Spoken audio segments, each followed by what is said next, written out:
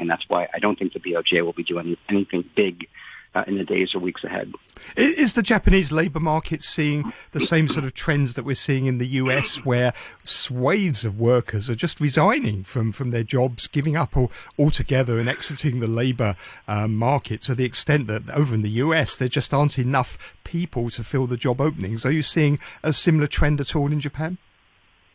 Well, I mean, Japan certainly has seen a bit of the so-called Great Resignation here, but not to the same extent you've seen in the U.S. I mean, Japan's bigger problem is a rapidly aging population. The U.S. doesn't have the same problem because the U.S. is still importing labor. Japan is not doing that so much. So a lot of companies have had to recalibrate and figure out ways to staff. So, a lot of Japanese companies are asking retirees to come back. A lot of Japanese companies are asking housewives to come into the labor force, that sort of thing. So Japan's been grappling with this for some time. But yes, Japan is suffering from some of these COVID resignations, but not to the same extent you've seen in the U.S. William, thank you very much indeed. That's Tokyo-based journalist and author William Pesic. You're listening to Money Talk on RTHK Radio 3. Final look at the markets for this morning in Australia. Shares ticking up a bit now. They're up about 1/3%. The Nikkei 225 in Japan up 0.4%. The Kospi in South Korea down about 0.2%. Futures markets pointing to a flat open for the Hang Seng this morning. Thank you very much for listening. Stay tuned. Back chat's coming up after the news with Janice Wong and Ada Wong on Radio 3. The weather forecast for today, mainly cloudy, 1 or 2 rain patches in the morning, and it's going to be cool. Temperatures lingering around 17 degrees during the day. And the outlook is for it to remain cool tomorrow morning, windy on Thursday and Friday. And the temperature right now is 17 degrees. It's 88% relative humidity. 8:32, here's Andy Shrosky with the half-hour news. Police have arrested and charged 2 former Cathay Pacific flight attendants for violating Hong Kong's COVID-19 rules. The SAR's Omicron variant outbreak can be traced back to the 2 who breached a required 3-day home isolation order and instead visited several parts of the city at the end of last year. Aaron Tam reports. In a statement, police said that their investigations revealed that the 2 ex-flight attendants arrived in Hong Kong from the United States on the 24th and 25th of December last year.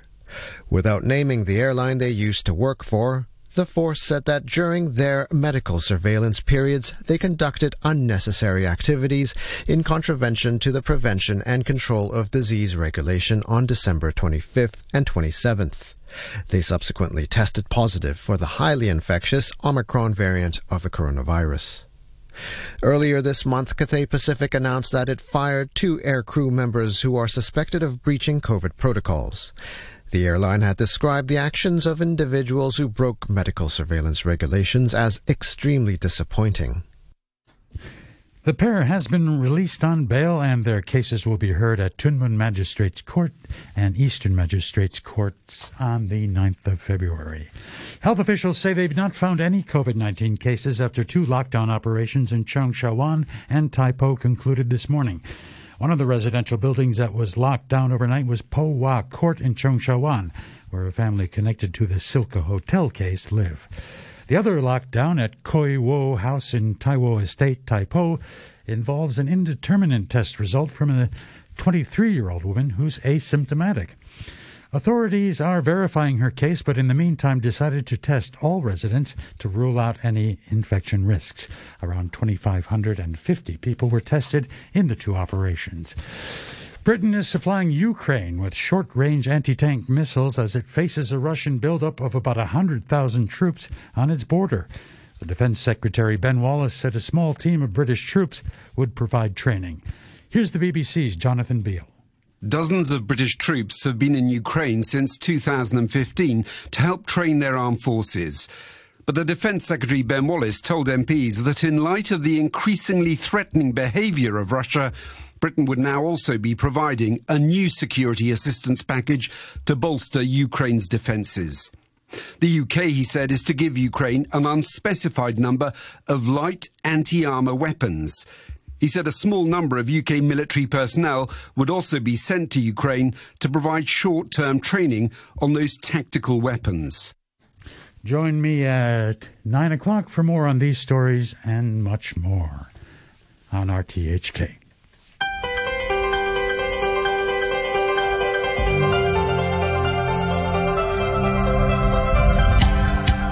Good morning and welcome to Backchat with Ada Wong and me, Janice Wong. Good morning, Ada. Good morning, Janice. Today we're talking about a coming government bureau overhaul and the huge underwater volcano eruption near Tonga. Chief Executive Carrie Lam set the tables for what would be the biggest government revamp since 2007, laying out a plan for her successor to restructure existing bureaus and create 2 new ones. The proposals would see a new culture, sports and tourism bureau being created. Housing and transport would be split up, and the Health Bureau would get to focus on its core business, as its food portfolio is transferred to a new Environment and Ecology Bureau. So would such changes improve governance? Will it happen at all? And can it help to solve deep-seated problems such as the housing shortage? After 9:15 a.m., we'll speak to an expert about the massive volcanic eruption near Tonga that was felt across the world and triggered a tsunami that caused 2 people to drown in a beach in Peru. Let us know your thoughts. You can leave a message on our Facebook page, Backchat on RTHK Radio 3. Email us at backchat@rthk.hk or just give us a call on 233-88266. Now, to kick off our discussion this morning, we have on the line John Burns, an Emeritus Professor and Honorary Professor at the University of Hong Kong's Department of Politics and Public Administration. In a moment, we'll also be joined by Executive Council member Regina Ip, who is the chairwoman of the New People's Party. Good morning, Professor Burns. Good morning. And great to have you on Backchat again. So first of all, what do you think stands out the most from the proposed revamp? Well, for me, the revamp demonstrates a kind of limited logic. And it's limited, but there is a kind of logic there. It communicates the government's priorities to the central government. See, we're doing something. To citizens, to civil servants. It rationalizes workloads, as you said. Health now, which is overworked in the pandemic, has its own portfolio. They try to build some new synergies. Environment is now looking after the observatory, and they try to improve coordination. The logic also seems to assume that more government is needed, more government steering is needed for youth, culture, sports, and tourism, which previously did not have so much. I think we have to remember there's no one best way to organize government. We've been doing this. I mean, the Secretariat was set up in the 1970s, and in those days it had 8 policy secretaries. We've now got 15. One thing that this plan doesn't address is the political capacity of government to manage all of this, which requires accountability, trust, participation beyond government.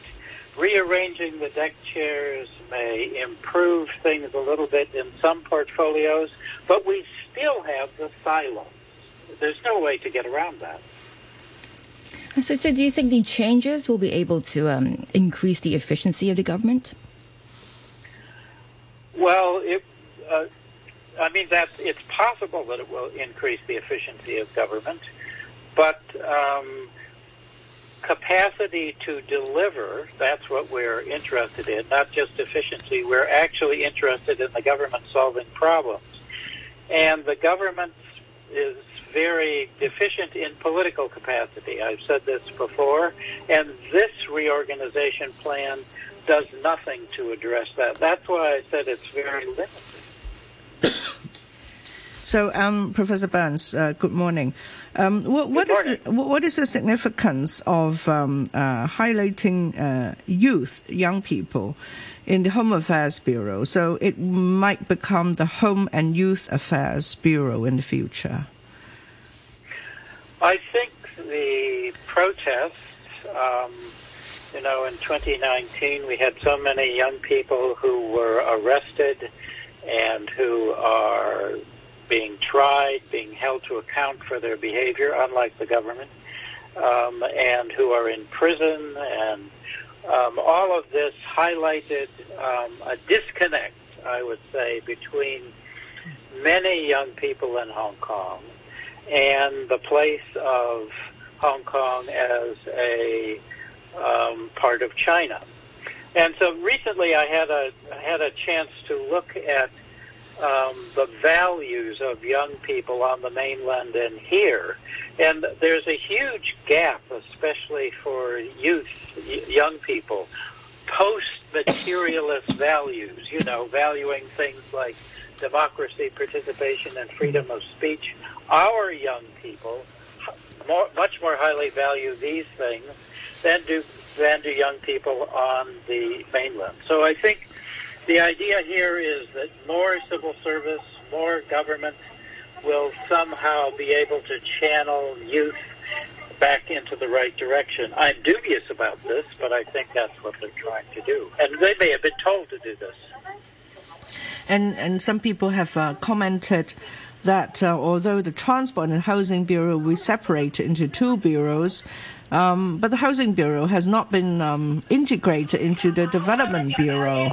So, in fact, the red tape has not been cut, but we just have a new bureau to deal with it. Did you see any changes in procedural matters, in speeding up land acquisition and so on and so forth?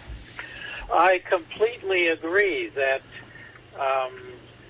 there are many, many different ways to do this. And the government since the 1970s has been trying out all sorts of things. Remember, on the mainland, they reorganize the central government every 5 years. So this is a part of shaking things up. I mean, if I was the CE and serious about housing, I would create inside the CE's office a high-powered small policy group of maybe 4 people to deal with housing, land, finance, and law, and bring these people together inside the CE's office and give them authority to coordinate and solve the housing problem, rather than reorganize the deck chairs, which is what I see we're doing here. There's no one best way. Yes, of course, they could be with development. They could be on their own. On their own communicates priorities, though. And so this is symbolic, but it does tell us what the government thinks is important right now. All right, let's now bring in Executive Council member Regina Ip, who is also the chairwoman of the New People's Party. Good morning, and thank you for joining us on the program, Mrs. Ip. Good morning. Good morning. We were talking about right now we're talking about the revamp of the Housing and Transport Bureau. It will be a split up, and I'm quite interested to hear your assessment, Mrs. Ip, because you've basically witnessed government restructuring over the years. When you were the Secretary for Security, we had the Housing Planning and Lands Bureau, which later became the Transport and Housing Bureau, plus the Development Bureau, and now this latest proposal to set up a separate Housing Bureau. Do you think this will boost the government's efficiency in tackling Hong Kong's housing problems? I welcome these proposals, which are at least 10 years late. My party already put forward similar proposals in June 2011, well reported by the media. In fact, our proposals of reorganization also included a suggestion to split transport and housing. I always think that putting transport and housing together is very odd, and the portfolio is too large. Of course, I agree. Just splitting the bureau into two would not solve the housing shortage problems. But if the one secretary is already too busy answering to LegCo's complaints about high-speed rail or cost overrun delays, call to LegCo for accountability every day, how can that secretary have time to review procedures and speed up production? The transport area is so broad, air, land, sea, and all the mishaps concerning MTR. So it's really, the portfolio is too big for any one official. So it should be split. And we also recommended setting up a Technology Innovation Bureau, which Mr. C.Y. Leung was only able to do in 2015. And there is consensus in LegCo, broad consensus, that transport and housing should be split. In fact, I moved a motion to that effect at the housing panel back in 2018, and it was adopted by all parties. So I think it's definitely a step in the right direction. Mrs. Ip, what is the significance of adding industry to the Innovation and Technology Bureau, and it might become the Innovation, Technology and Industries Bureau? I also support that because before 2007, we had Trade Commerce Industry Bureau, headed by then Joseph Wong. When Hong Kong was one of Asia's four little dragons, we were a light manufacturing powerhouse. We were the world's number one in many manufacturing areas. But somehow Donald Trump took that away, took technology away, took industry away, and then formed a new Commerce and Economic Development Bureau, meaning the government would only focus on services but not industries. Now that is a great shame, ignoring our deep industrial strength from the old days, And in Mr. C.Y. Leung's administration, during that time, there were already calls for reindustrialization, not doing low end, but going up the technology ladder. So, in fact, that has been underway, reindustrialization, helping the industrialists to move up the technology ladder. So I think it is a correct move to reconstitute the Innovation Technology Bureau by including industrialization.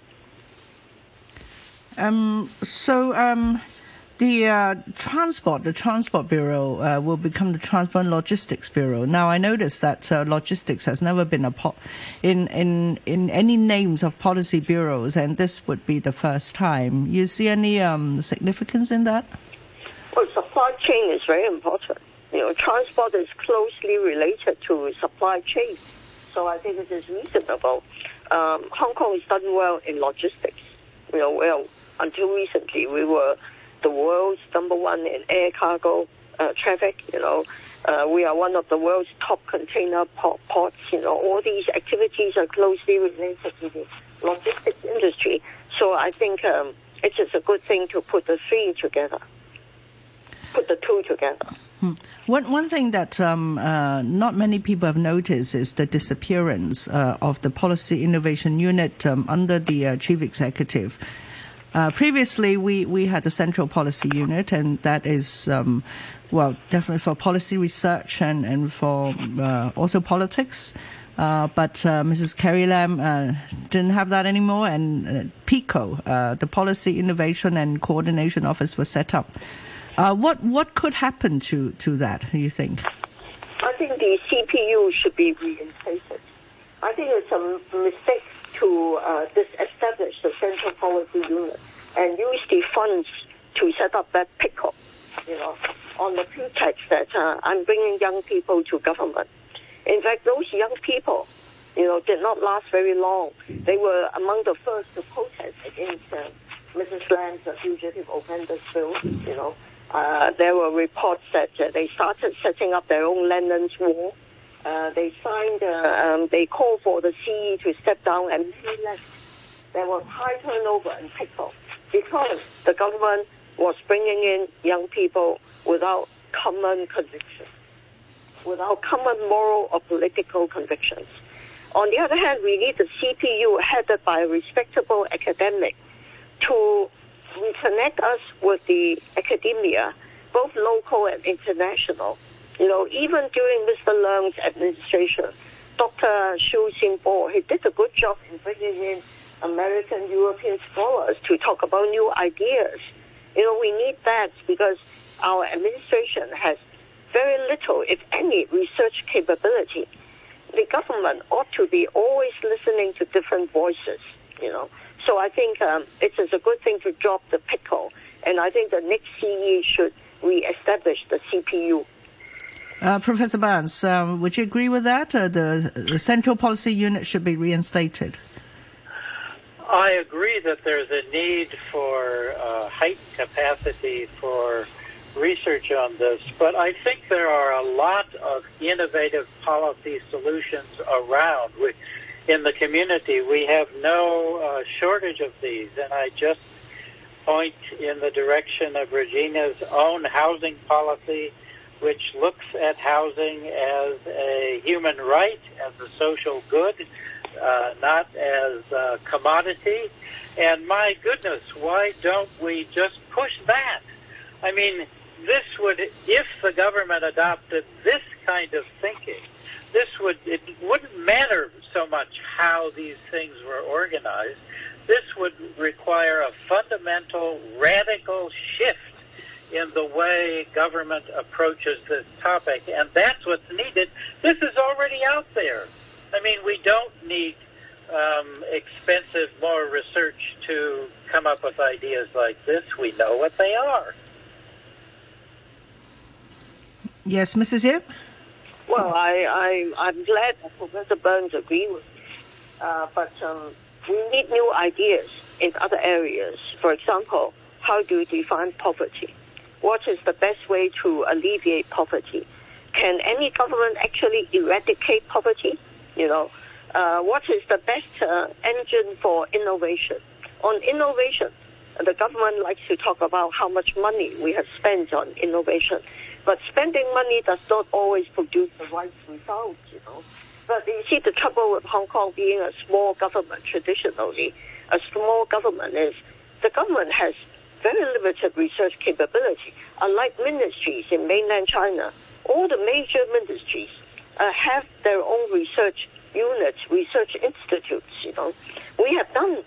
So if we can reestablish the CPU and have academics, the government is just doing things all the time. But we also need people to take an outside look and remind us to do some thinking and not just doing what we like to do. That's what a CPU can help us to do. Earlier, before you joined us, Mrs. Ip, Professor Burns, he expressed some concern about the proposed revamp. I mean, he said there is a need for the revamp, but he said the plan didn't address the political capacity of the government to manage all of it. Do you share that concern as well? I agree, because most of our officials, whether the civil servants or the politically appointed officials, they are not political animals. If they were really astute political animals, many of them would not have gone to that birthday party. Again, the bulk of the civil service was trained to be doers, not leaders or politicians. And there is a need to augment the political capacity of the government as a whole, not through the CPU, but through capable political leadership. How could we do that? Assuming that this revamp, this proposal will go through the new ELECTCO, we will have 15 secretaries, and then you will have the undersecretaries, the political assistants, and there will be more officials. And I understand that a lot of them have left the government. Do you think we could find sufficient talents, political talents, to join the government these days? It really depends on the top leadership. You are right that even if we have the right structure, we still need to find the right people to lead it. For example, the recreation, culture, sports and tourism ministry, could be fraught with political pitfalls. Depends on how you handle culture. You can handle culture as a business, commercializing culture, But it depends on how you handle culture. You could also end up stifling Hong Kong's cultural diversity, and that could be controversial. So you must put the right people in it. And I hope the Civil Service Academy that the government is establishing, they already find a site for it, and will be hiring the first head, the first principal of the academy. And then I think in due course, this academy will bring in speakers, trainers from all over to beef up the political acumen and capacity of the government. But it also, of course, it depends on the top leadership. But do you think the political appointees should come from the civil service mainly? Currently, I don't think many top civil servants would want to take up political appointee positions. I don't think many will want to take up political appointments. The advantage of bringing in civil servants is they are well familiar with government procedures, structure, and the people inside government. They know who are the good people, who are the bad people, But they lack, civil servants generally lack expertise in some areas. They lack, most of them, lack market experience, the financial markets, financial innovations. We are behind the curve in that respect. Civil servants tend to be more conservative and risk-averse. And we don't have technologists, scientists in government. So I think we should use the political appointment system to augment, the deficiency within our government. Right. So we all agree that there is a need for a revamp, but what about the timing? I mean, is now the best time to come up with the proposal? I mean, there's no time for the current administration to implement it. So why not let the new administration come up with a revamp proposal of its own after the chief executive election in March? Whether Mrs. Lam will get a second term or not, this sort of reorganization will take time. After she floated it last week, LegCo won't deal with it until probably after after the 2 sessions in March. If you look at our diary, our timetable, we won't elect our panel chairs until end of this month. Then we go into Chinese New Year recess. Then we focus on the budget. Then you have the 2 sessions in Beijing, during which time we go into recess. So we won't pick it up again seriously until the time when the next term chief executive election will take place. So it doesn't really matter. The timing is fine. You tell the community what you want to do. And Mrs. Lam gets a second term, she will implement it. If somebody else becomes the next chief, it won't be done before the next chief comes into office. There will be time for the next chief to consider whether to go ahead with it. So timing-wise, there is no problem. Right. What did happen before the announcement of this revamp, this new blueprint? Did Mrs. Lam talk to all the major political parties? Did you also provide your advice? Well, I think the government is well aware of the LegCo consensus that we should split transport and housing. There have been plenty of discussions. And also the idea of forming a new Culture, Sports and Tourism Bureau actually came from my colleague Ma Fengguo, the member who represents the culture, recreation, performing arts sector, and there is sports support in LegCo. And of course, leaders of the political parties in LegCo, including myself, we have meetings with Mrs. Lam from time to time to exchange views. So I think she knows we support her ideas on this score. And but it still hasn't cut the red tapes and the procedural matters, Mrs. Ip. You said, well, Mrs. Lam said, for example, on development projects, every development project is regulated under at least a dozen ordinances. Lots of procedures to go through. That's why it takes so long to produce land. And Mrs. Lam has said she will review all the procedures to streamline, to shorten the timing, and that has our full support. That is the way to go. There's no other option. You must streamline the procedures, and cut the time for development. All right, we'll have to take a short break for the news summary. Many thanks again to Regina Ip, Executive Council member and the chairwoman of the New People's Party. Professor Burns will continue our discussion after the news when we will be joined by Dr. Stephen Wong, Election Committee lawmaker, who is also the Senior Vice President and Executive Director of the Public Policy Institute, our Hong Kong Foundation. And just a reminder, after 9:15, we'll talk about the huge underwater volcano eruption near Tonga. And if you want to ask questions or just share your views on today's topics, give us a call. Our number is 233-88266. Now, the weather forecast, mainly cloudy with 1 or 2 rain patches in the morning. Temperatures will linger around 17 degrees. Right now it's 16 degrees, relative humidity 87%. disruption. You are listening to the news on RTHK. Welcome back. This is Backchat on a Tuesday morning with Ada Wong and me, Janice Wong. We're talking about the proposed restructuring of government bureaus. If you want to comment or ask questions, you can leave a message on our Facebook page, Backchat on RTHK Radio 3. Email us at backchat@rthk.hk or give us a call on 233-88266. Still with us on the program is John Burns, an Emeritus Professor and Honorary Professor at the University of Hong Kong's Department of Politics and Public Administration. Also joining us now is Election Committee lawmaker Dr. Stephen Wong, who is also the Senior Vice President and Executive Director of the Public Policy Institute, our Hong Kong Foundation. Good morning, Dr. Wong. Hi, good morning. Thanks for joining us on the program. So first of all, what do you think of the overall revamp proposal? Well, I think the revamp proposal, a part of it makes sense. For example, the setting up of the Cultural Bureau in the sense of consolidating some of the commercial and non-commercial arts into one bureau, so that it is more alignment and consistent.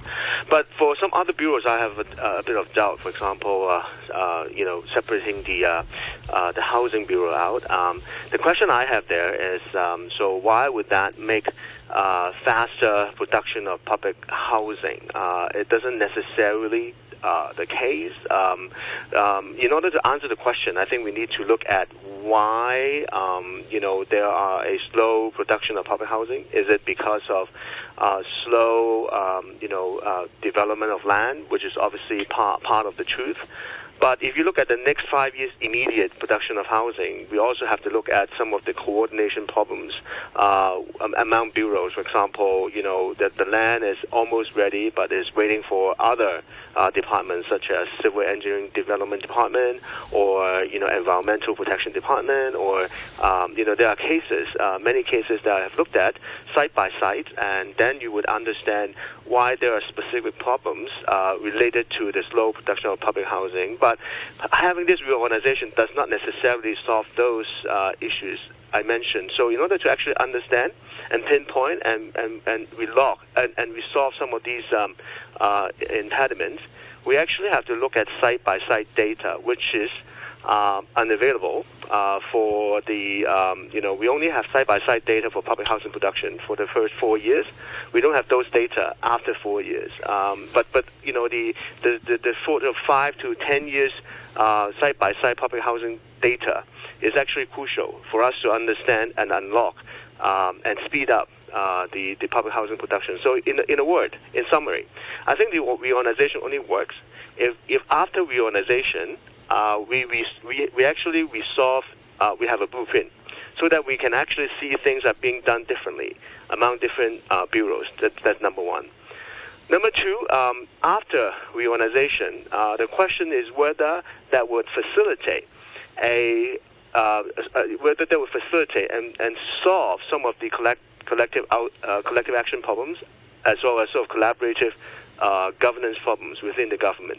I think those are the two key questions to evaluate the reorganization. I think without those, the reorganization is just a sort of reshuffling of paper instead of actually driving at solutions.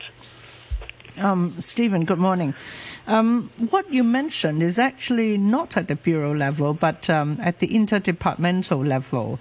There is a lot of coordination work to do. There are many government departments, and there are red tapes. There are many procedures, public consultations, and environmental impact studies. How could we streamline all of that, and who should be in charge? That's a good question. I understand that there are a cutting red tape exercise driven by the Development Bureau, sort of on the production of land. But I haven't seen the same sort of cutting red tapes exercise being discussed at the sort of the housing bureau or the housing bureau level. So I think so.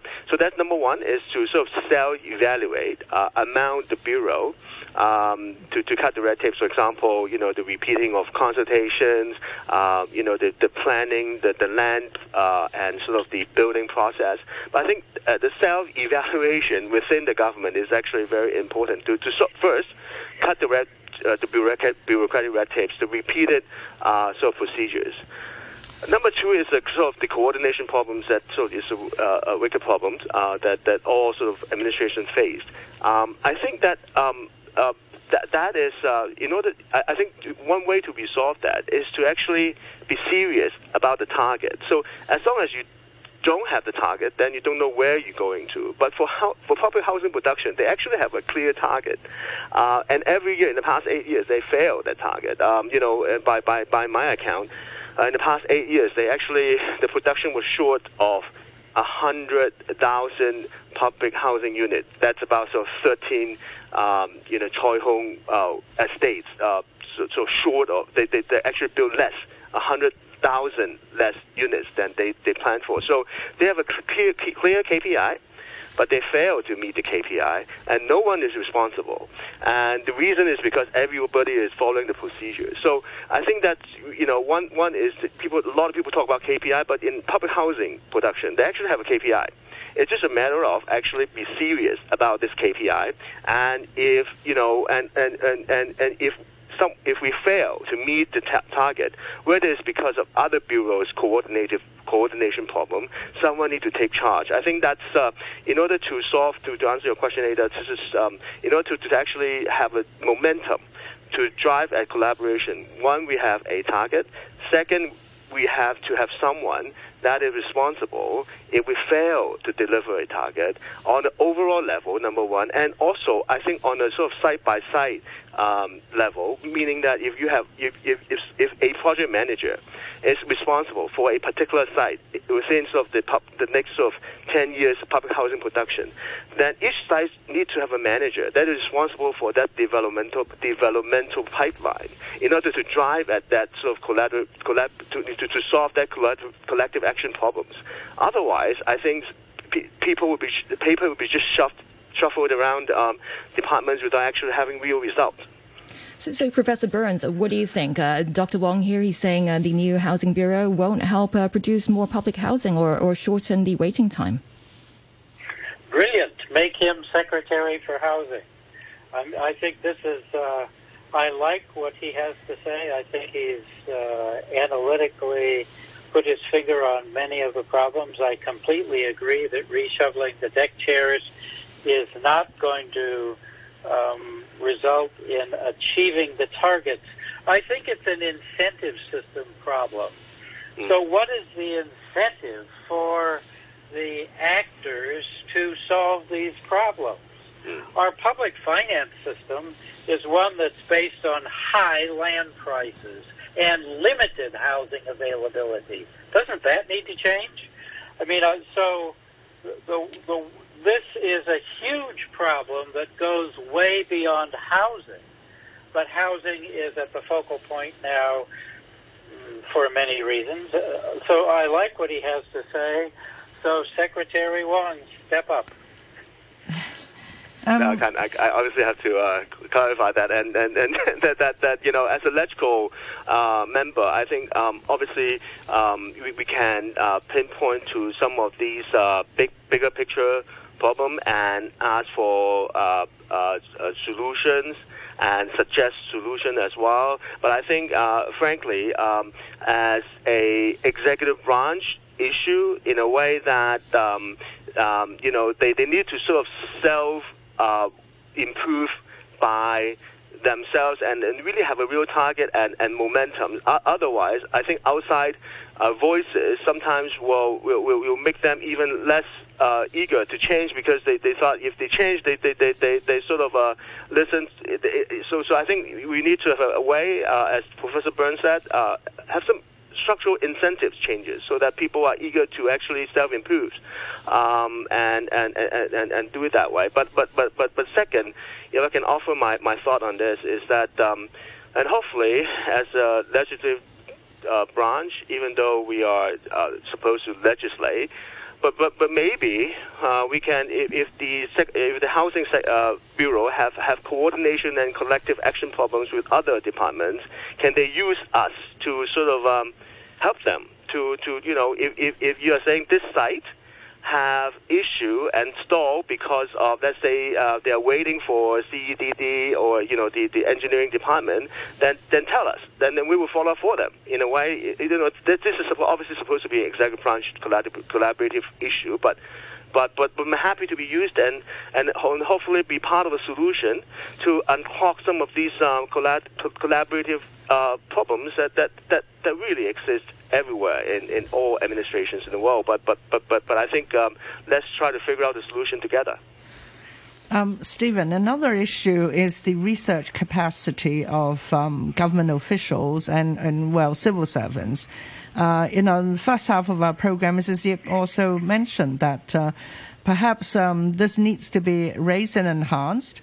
On the other hand, I have seen that in the past few years, our Hong Kong Foundation has been doing that for the government.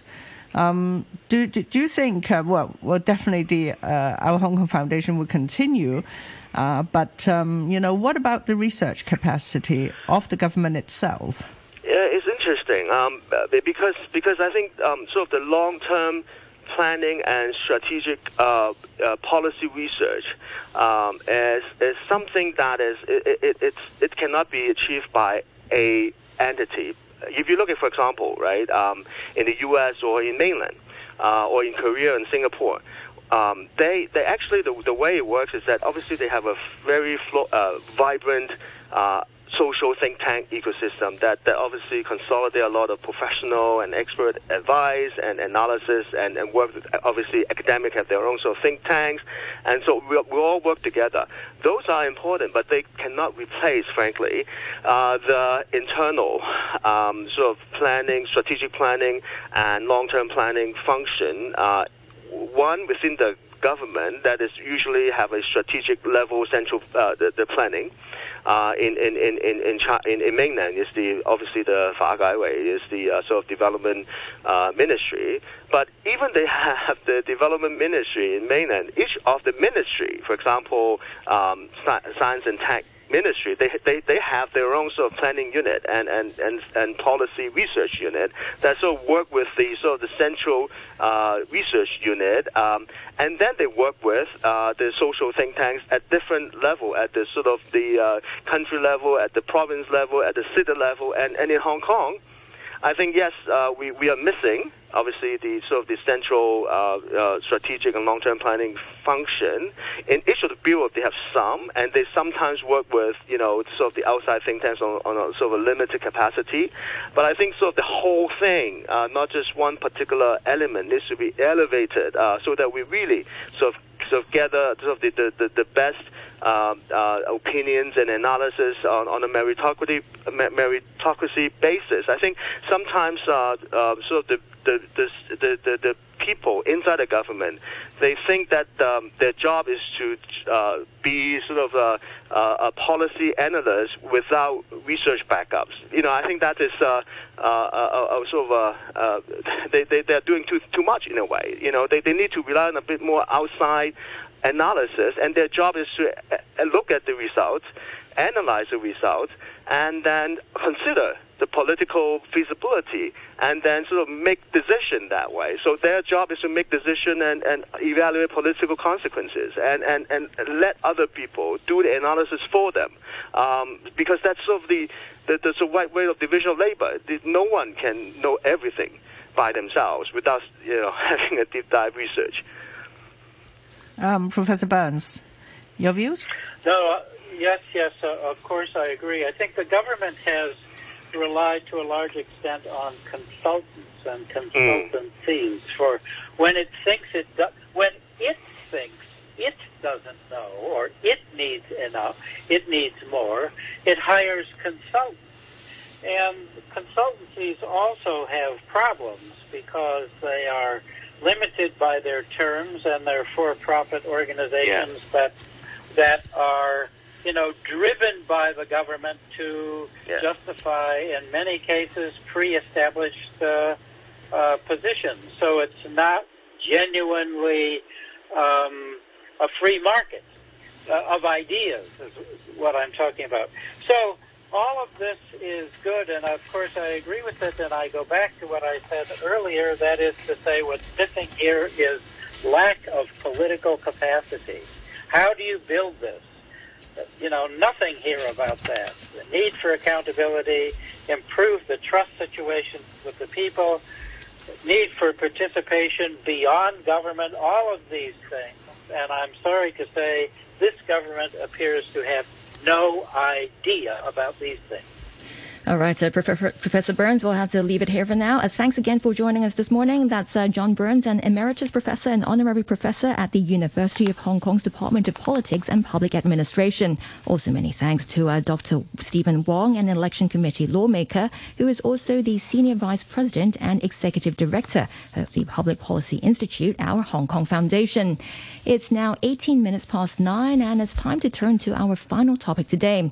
And that's the massive volcanic eruption near Tonga that was felt across the world and triggered a tsunami that caused 2 people to drown in a beach in Peru. To tell us more, we're joined on the line now by Professor Shane Cronin, a volcanologist from the University of Auckland in New Zealand. Welcome to Back Chat, Professor Cronin. Good evening. Nice to speak to you. Nice to speak to you too. Some experts have said that Saturday's eruption was likely the biggest recorded anywhere on the planet in more than 30 years. Do you share that view? It certainly was in terms of the explosive power. So that is, how much energy was released during that eruption. But it wasn't in terms of the overall volume, because it was a relatively short eruption. It lasted only less than 10 minutes. But the explosive power, absolutely right up there as one of the biggest eruptions in the last 30 years. So what do we know about this volcanic eruption so far? So a lot of the communications on the ground have been affected by the loss of a submarine cable. And that's been hard to get local information from. But we know from the satellite imagery so far and some of the overflight information is that the change to this volcano has been huge. So the volcano think of it as a large mountain, but a submarine mountain, and it's about 1,800 meters high and about 20 kilometers across. And the top of it, parts of it stick out of the top of the ocean, but most of the top of it is about between 150 and 250 meters below sea level. And the eruption was so huge that it disrupted a lot of the top of the volcano, and we're not sure if that's collapsed downwards or whether that's been a landslide type collapse or just been blasted off. But essentially, the eruption was so huge it totally changed the shape of that volcano, and and as you've seen, it produced these very widespread tsunami and very widespread air pressure waves. So the amount of damage caused from the eruption is still not entirely clear right now. Do we have to wait until the ash clouds they clear up before we get a better picture? There has been some new images come through. And so the ashfall on Tonga itself has not been as severe as we were fearing. So 2 centimetres of ash had fallen on Tonga Tapu, the main inhabited island, and or probably similar amounts on the central island group, the Ha'apai group. And so currently the ash impacts have not been too bad because most of the ash has fallen into the ocean. So there's the volcano 65 kilometres from the main inhabited islands, and it was the ash plume was blown away to the northwest, and that meant that a lot of the ash actually fell out onto open ocean. So that's been lucky. The big damage, however, around Tonga has been in association with tsunami from the eruption, and so there's been quite a lot of wave damage in low-lying areas of many of the islands. Is it rare for an undersea volcano to trigger tsunami waves like that? I mean, across the globe? Yes, it is actually. So, undersea volcanoes may produce tsunami, but normally the biggest ones are produced when there's a submarine landslide, and these are usually also much smaller than big tectonic earthquakes. So when a tectonic earthquake occurs and there's a major shift in a large area of the sea floor, then there's lots and lots of energy that goes into producing a tsunami. Volcanoes, and particularly this one, is a relatively small point source, so the top of the volcano is only about 5 kilometres in diameter. So it's quite unusual that a small point source should create a large tsunami, and part of the reason, I think the reason for the tsunami being so large is that the explosion, when it occurred, it burst through this 250 metres of seawater, and also the magma, as it was expanding, was incorporating seawater and turning that into steam. And when it does that, it expands the seawater by something like 70 times, so it's just blasting it apart, and so blasts the magma apart and blasts the seawater out of the way. And so there's a huge impact in terms of creating a wave. So it's a kind of a special circumstance where the explosion was very violent and also at about the right depth of water to create a really good transfer of energy to the water to make the tsunami waves.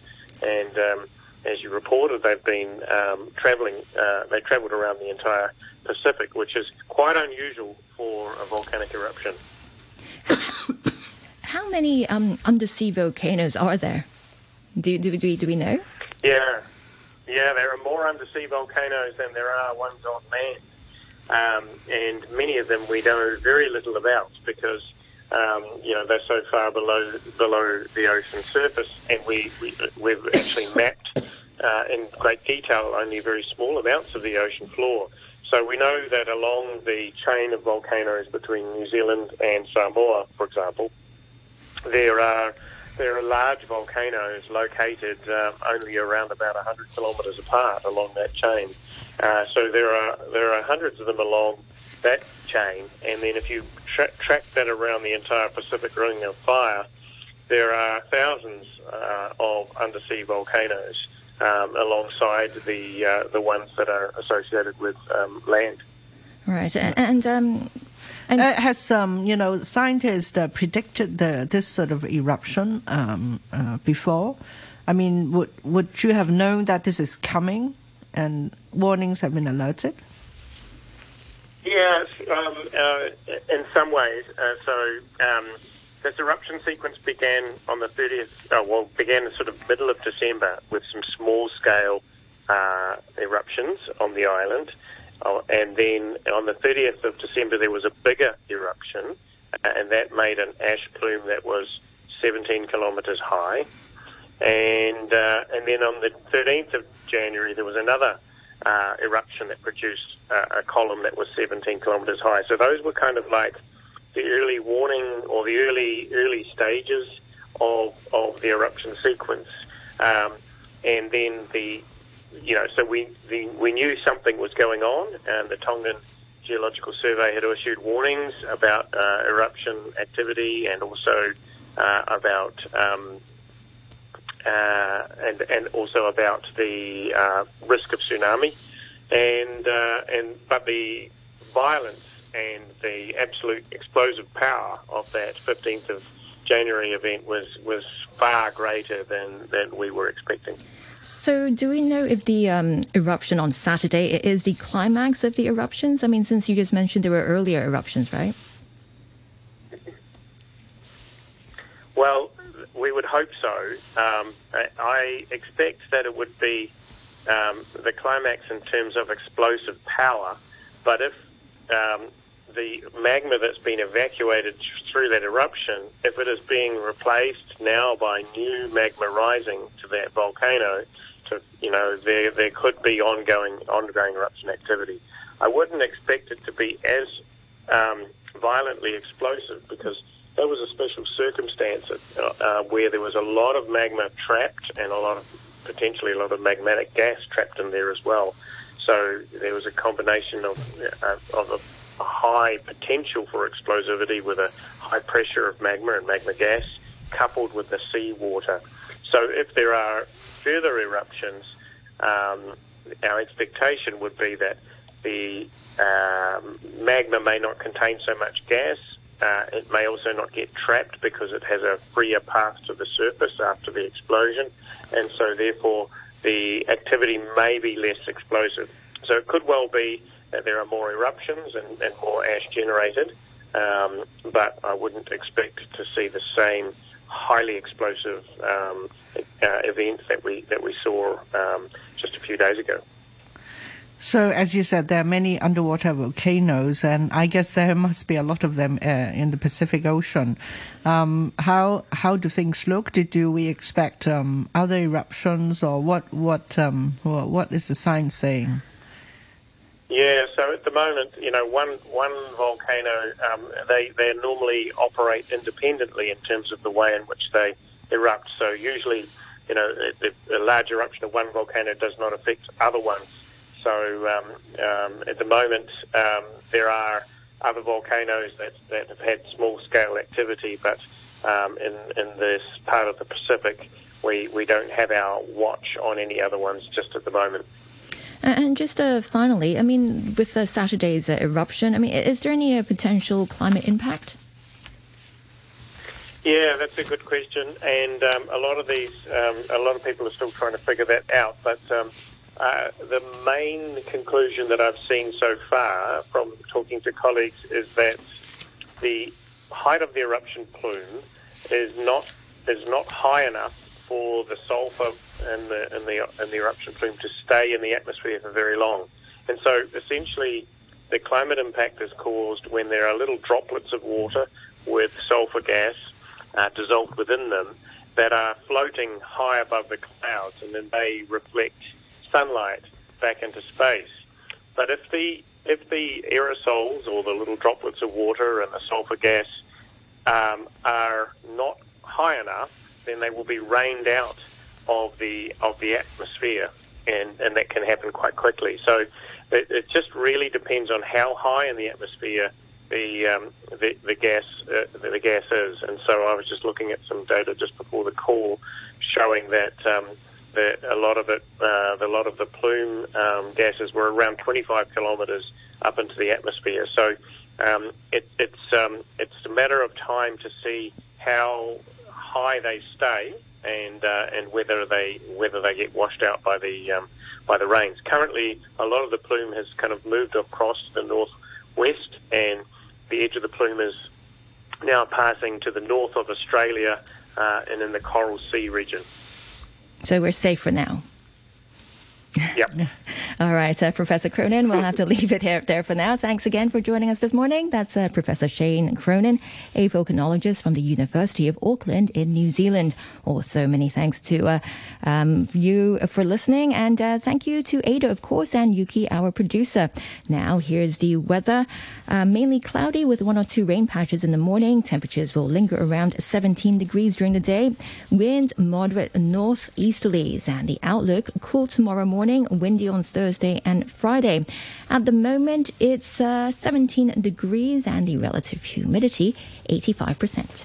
As the risk of severe disease and death from COVID-19 increases with age, vaccines are highly recommended for the elderly.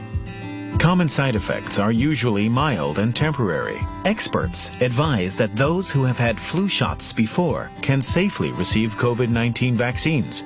Even if you have a disease, you should get vaccinated as long as your condition is stable. Just staying home doesn't mean you're free from the risk of infection. Protect yourself. Get vaccinated early. It's 9:31, the news with Andrew Shirovsky. Police have charged two former Cathay Pacific flight attendants for allegedly violating Hong Kong's COVID-19 rules.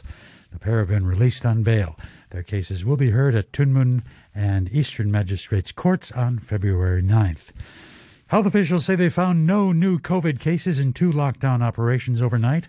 Officials sealed off Po Wak Court in Cheung Sha Wan following a case linked to the Silka Seaview Hotel. Koi Wo House in Tai Wo Estate in Tai Po was also sealed off following an indeterminate test result from a 23-year-old woman. And Britain is supplying Ukraine with short-range anti-tank missiles as it faces a Russian buildup of about 100,000 troops on its border.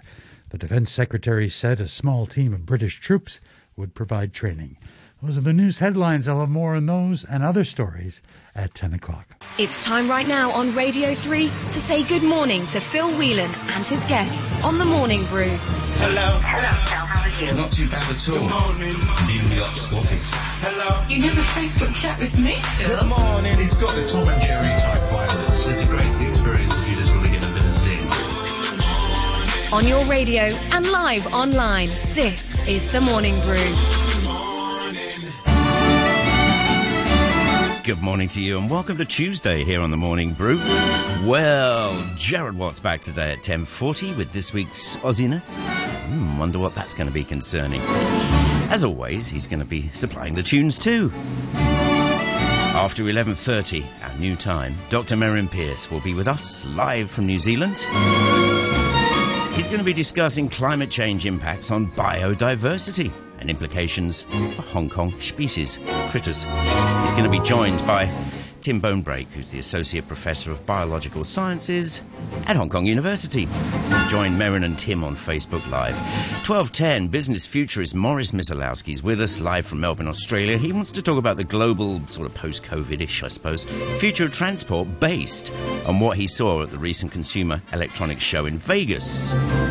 Some pretty groovy cars and wheels there. Transport writer James Ockenden is going to join us for the Hong Kong bits of Morris's global predictions.